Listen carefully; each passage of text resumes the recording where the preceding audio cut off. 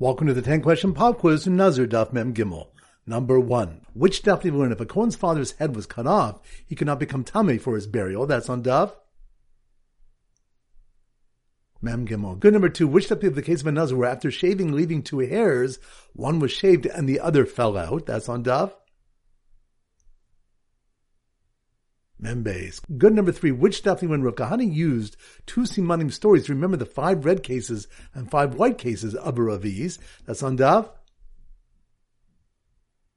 Lamed Ches. Good. Number 4. Which daf are 2 different sources brought to teach that the Kohen is not forbidden in contact with a man until the moment he dies, and an nafka mina between them is a goses? That's on Daf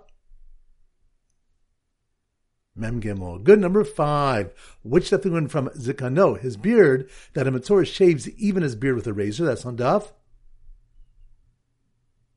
Mem. Good. Number 6. Which daf we learn according to Rabbanan, Rosho teaches a Matzorah shaves in violation of a kafas rosh? That's on Daf Mem Aleph. Good. Number 7. Which daf do we have a machlokas whether one can add tuma to his tuma, and the case where a Kohen has a corpse on his shoulder and he touches a second corpse? That's on Daf Mem Beis. Good. Number 8. Which of the in a case where how Tuma and Bia can occur simultaneously is where a Nazir entered a cemetery in a carriage and his friend removed the roof? That's on Daf